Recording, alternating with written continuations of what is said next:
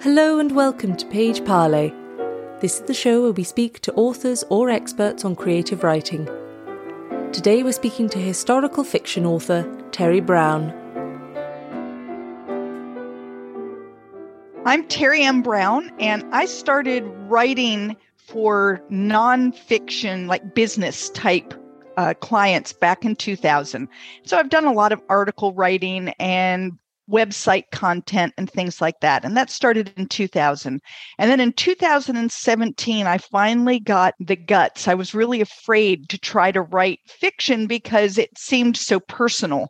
And, you hate to fail at something that's so personal, because what if you write it and they hate it, and I thought, I just can't put myself out there like that.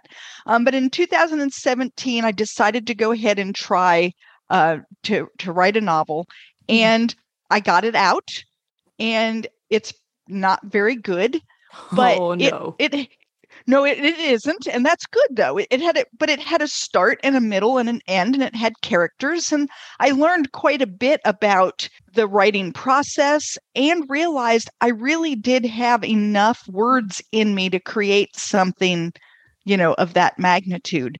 The reason I don't think it's very good is I have very flat characters. They were perfect. I couldn't let my characters have any flaws. So like my main character is better than Superwoman. I mean, she just goes through life perfectly. Bad things happen and she just comes up looking like one of those models that comes up out of the swimming pool looking like she's just had her makeup done, and so she's not real enough. But it gave me a real taste for how did that feel to start writing. So I began writing novels. And finally, this year, I had my first one come out into the world. So that's so exciting. That's wonderful. So to backtrack a little bit, was writing something you were into as a young person, or did that come about later in life? So as a little girl, I said I wanted to be an author. But I also said I wanted to be an Olympic ice skater and a brain surgeon. So I think I did always love the idea of writing, but I didn't really see how you could turn that into a career. My parents didn't like creative kind of careers. Like you needed to be a scientist or an accountant or something that had like oomph behind it, right? And so I just didn't see writing as a way of being a career unless you could be like super well-known famous. And so I didn't really ever pursue it. Although as a kid, I wrote all the time. My mom at Christmas this year gave me a poem that I had written that she found, and it was written on the back of my grandmother's bank deposit slip. So I'm assuming that she had fished it out of her purse because I had this idea and I wrote this little poem down. So, but then you go to college and you get married and have children, and it just kind of went away. And then, like I said, I started writing for small businesses, and that just came about very accidentally. I homeschooled my children, and I needed a way to do something at home. There was a guy who needed someone to help him with his emails and things along that line. And so I was doing a little bit of, virtual assistant kind of work. And he said to me, "Have you ever considered writing a book?" And I said, "No, I've never, no, not really." And he said, "Well, I've got a book idea." And his was a nonfiction, and it was for his business. And he just wanted to know if I would be able to help him put his thoughts down, that he enjoyed the way I wrote his emails. Right. So I thought, well, I'll give it a shot. So I started doing that and then doing articles. And so it kind of like transformed from me helping on a secretarial kind of basis on through to me doing way more writing until I actually just wrote. But like I said, I was writing nonfiction. It was about real estate. I've worked with so many different clients on a variety of things. I worked with a chocolatier. I mean, so it's kind of fun. I mean, I enjoyed it. There was a lot of research, a lot of interviewing and getting what's in their heads so that you can get it down on paper for them. Yeah. But no, I never did anything. Once I kind of got past that teenage angst of writing your poetry, when every time a boy made you sad and you had to write the poetry about, how the end of the world was coming because of this boy. And, I really didn't write again until I was 55 years old. And then I said, I'm going to write this novel. Do you think that when you got to that point where you felt confident enough to do that, do you think that you noticed any different approaches between writing fiction and nonfiction? And do you think that the two different styles of writing inform each other? It's interesting. I definitely write them differently. When I write my nonfiction, I'm very detailed and scheduled. I have an outline. I know where I'm going when I get started, A, B, C, D, E, F. I've got it all written down. Sometimes I go a little off of that because as I'm writing, I realize that I've missed something pretty major. I actually need to talk about this beforehand. But in general, I know beforehand where I'm going and I write it.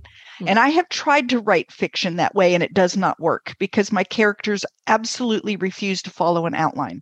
So I say to myself, this is what I'm going to have my character do. And my character steadfastly refuses to go there. And no matter what I do, no matter how hard I try, we're not going there. And so I've given that up. So I just write. And I feel like it's almost being dictated to me by these characters. It's like, oh, well, obviously this is what the character would do next. But on the other hand, there's a lot of similarity in that, like, I write historical fiction. And so to write historical fiction, you have to do research. You have to know what was going on in history at that point in time. And so I think my research from my nonfiction comes in really handy because I do all of that research beforehand. And then I write and I can put my character into this place because I now know what this place is. Mm-hmm. That's fantastic. So on that note, could you tell us a little bit about Sunflowers Beneath the Snow? That's your debut novel, isn't it? Yes, it is. So Sunflowers Beneath the Snow is about 3 generations of Ukrainian women. And it starts in 1973 and it goes through about 2016, shortly after the last invasion of Russia into Ukraine. The book is extraordinarily timely, and people have asked me, how did you know? And it's like, no, I didn't have any idea. I mean, if you understand the book writing process, I came up with the idea in 2016. I wrote it in 2018. I finally got it accepted by a publisher in 2021, and it came out in January of 2022. So no, I did not know. It was truly amazing coincidence that it came out when it did. It basically starts with the oldest woman. So there's a grandmother, her daughter, and her granddaughter. And so that grandmother was married. Her husband was a rebel in 1973 and started doing a little bit of spying. He gets compromised and has to make a decision. And that decision is they're going to kill him or they're going to send him away. Because if they let him just go back to his wife and his family, then he's going to compromise the entire rebel thing that's going on. So he makes the decision to leave.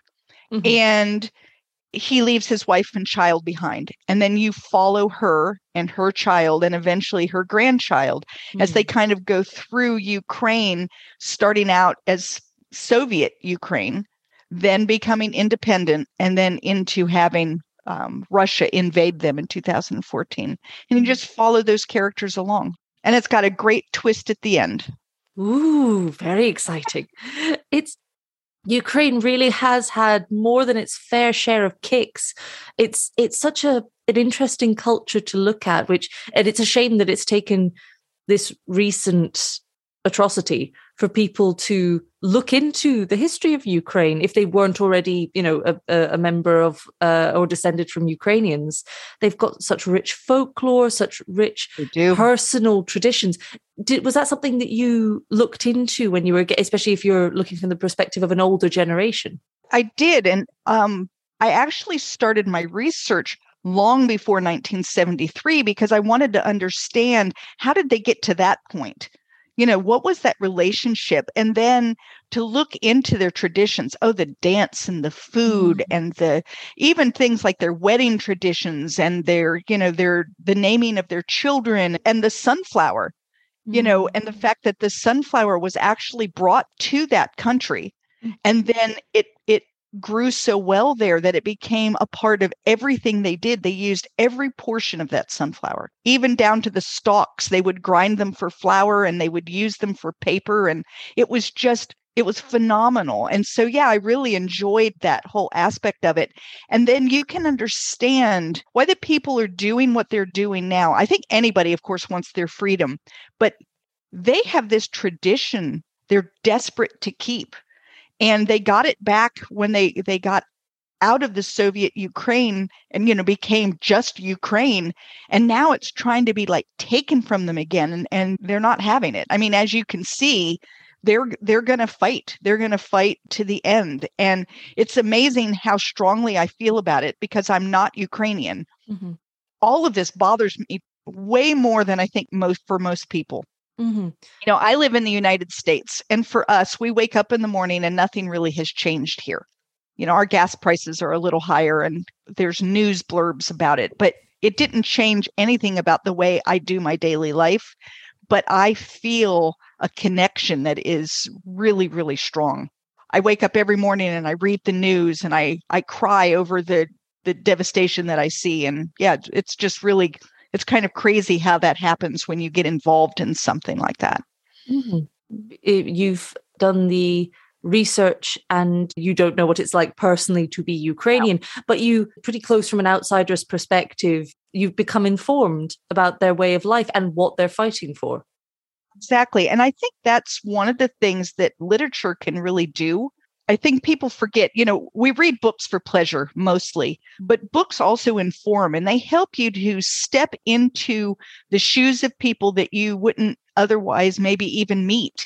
Here in the United States, you aren't likely to run into too many people who are from Ukraine recently. Maybe generationally, but not. And especially I live in a little coastal town in North Carolina. You're not going to meet many people here that have a very different background than what I have.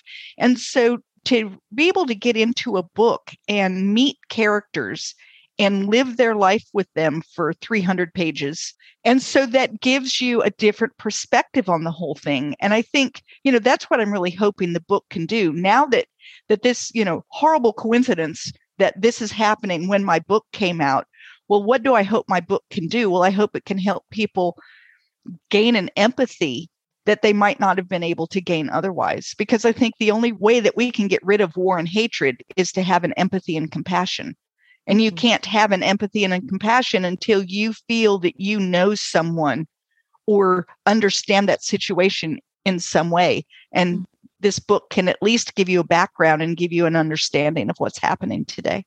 Do you think that fiction is important in that way to allow people from a different culture to explore maybe other lifestyles, other ways of existing in this world? So say your novel is an example, but say stories from Africa, from Asia, from the Pacific Islands, that fiction might give us not the full perspective of what it's like to be from that culture, but maybe allow us to have to empathize and to feel more connected.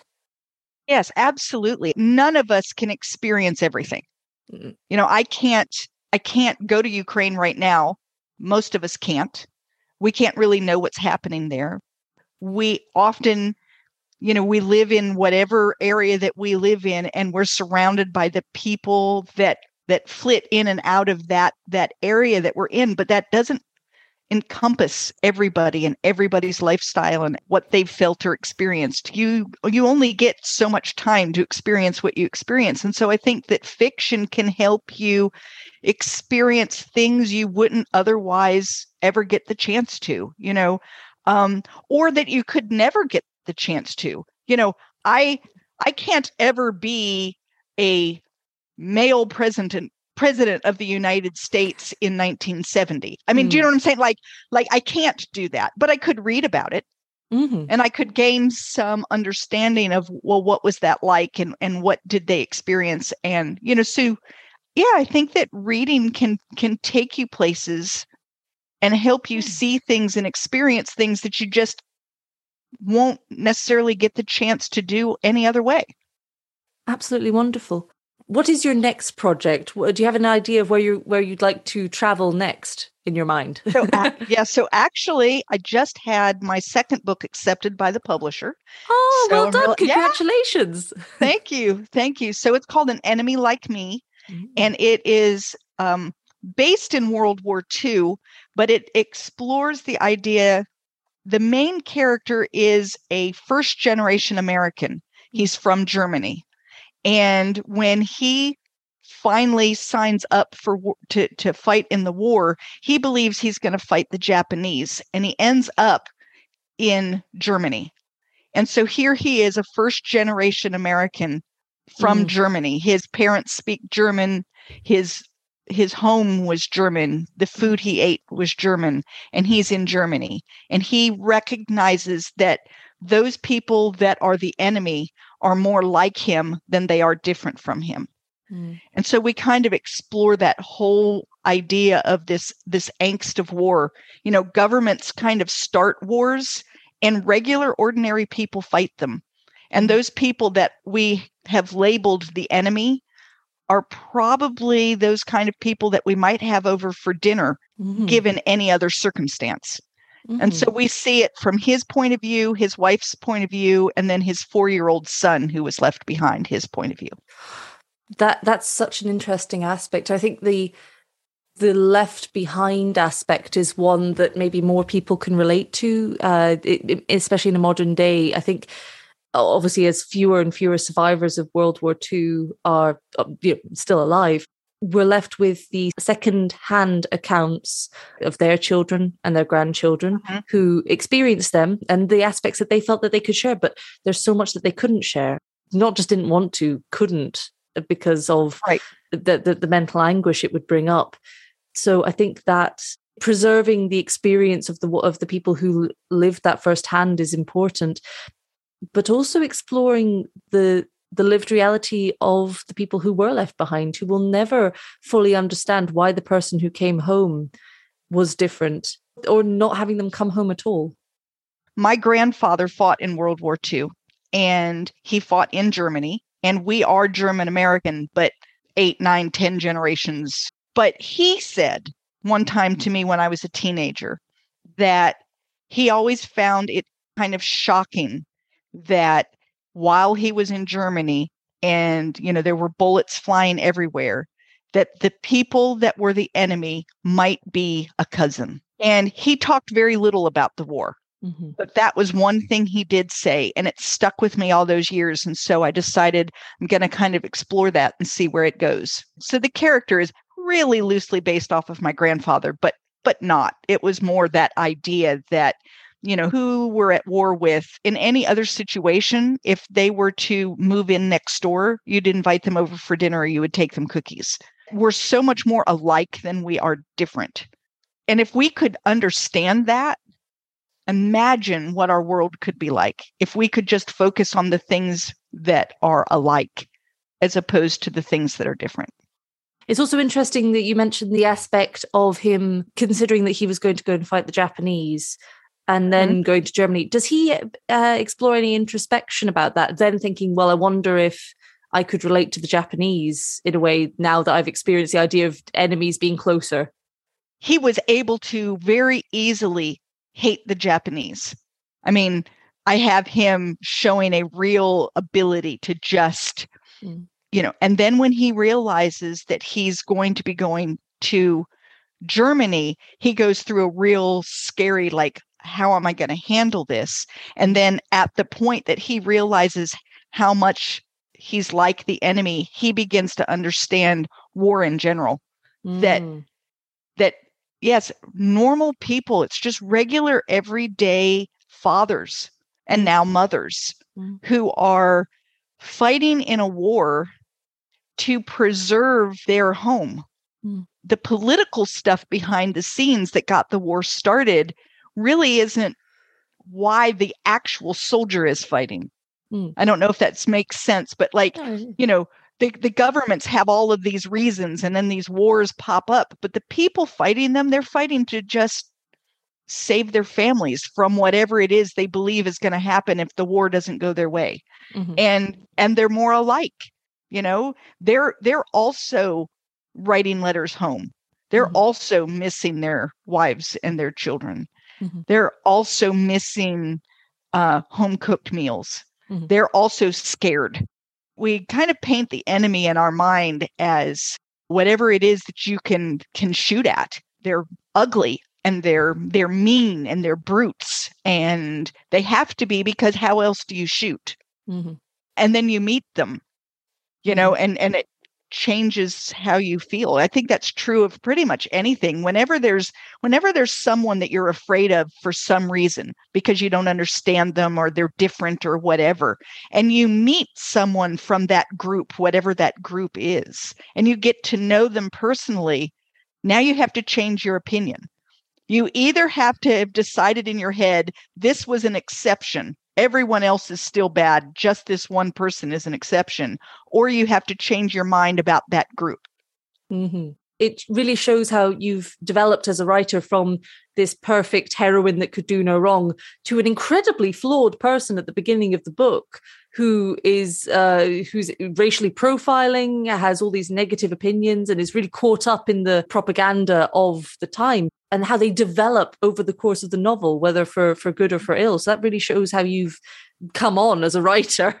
Yeah, like I said, that first book, well, you have to start somewhere. And I tell people all the time that if you saw a famous painter's first painting, you would probably shake your head and wonder how they ever got to where they were. That those firsts are never good. You have to start somewhere, figure out where are your strengths and where are your weaknesses, and then, build upon all of that. You don't just write the great American novel the first time you decide to write something on paper, Absolutely. Yeah. On that topic of development and growing, what do you think are some of the ingredients to a good story?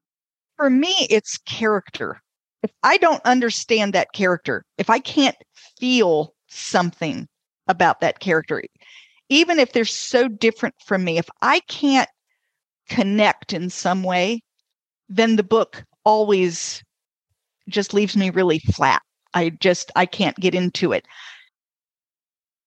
Even people that we aren't alike, we have very little shared experience. We're still human. And if you can get me to feel their humanity, then you've caught me, and I am willing to go with you into this story and find out more about what's going on with this person that I know nothing about and up until then had no connection to. So it's the humanity to me. If you can make your characters, so this is true whether you're writing historical fiction or whether you're writing fantasy. If you want me to go into that story with you, I have to be able to connect with the characters. Now, I don't know that that's true for everyone, but that's true for me.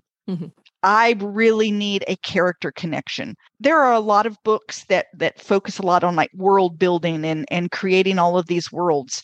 And that's fine. It doesn't touch me. Unless you've got a good character in that world, I'm not invested. So that's really what I work on, is that connection with people. And then in terms of what other elements, if it's historical fiction, I believe that your history needs to be as true as possible, given that you have fictional characters in a historical setting. But the history needs to be true. You have to have enough setting that people aren't lost and wonder where they are. But not so much that they get bogged down by all the details. Like I said, the characters have to be real enough that you see the flaws and that you see some kind of growth. You don't want a flawed character to stay flawed. Yeah. Or if they do stay flawed, you want to see why.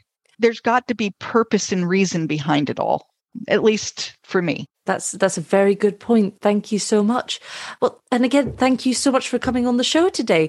If people want to hear more from you, where can they go? They can go to my website, and it's www.terrymmbrown, and that's Terry with one R.com. There you can meet up with me on all my social media. So I have that all there. You can sign up for my newsletter. And if you sign up for my newsletter, you can get a list of the 10 top historical fiction books you've never heard of that will bring you to tears. So I like looking for books that aren't the ones that make the New York Times bestseller list, but still really have fantastic character development. And so with some help of some good friends who also love historical fiction, we came up with that list. And so you can sign up for that. Wonderful. Well, thank you so much for coming to speak to us today.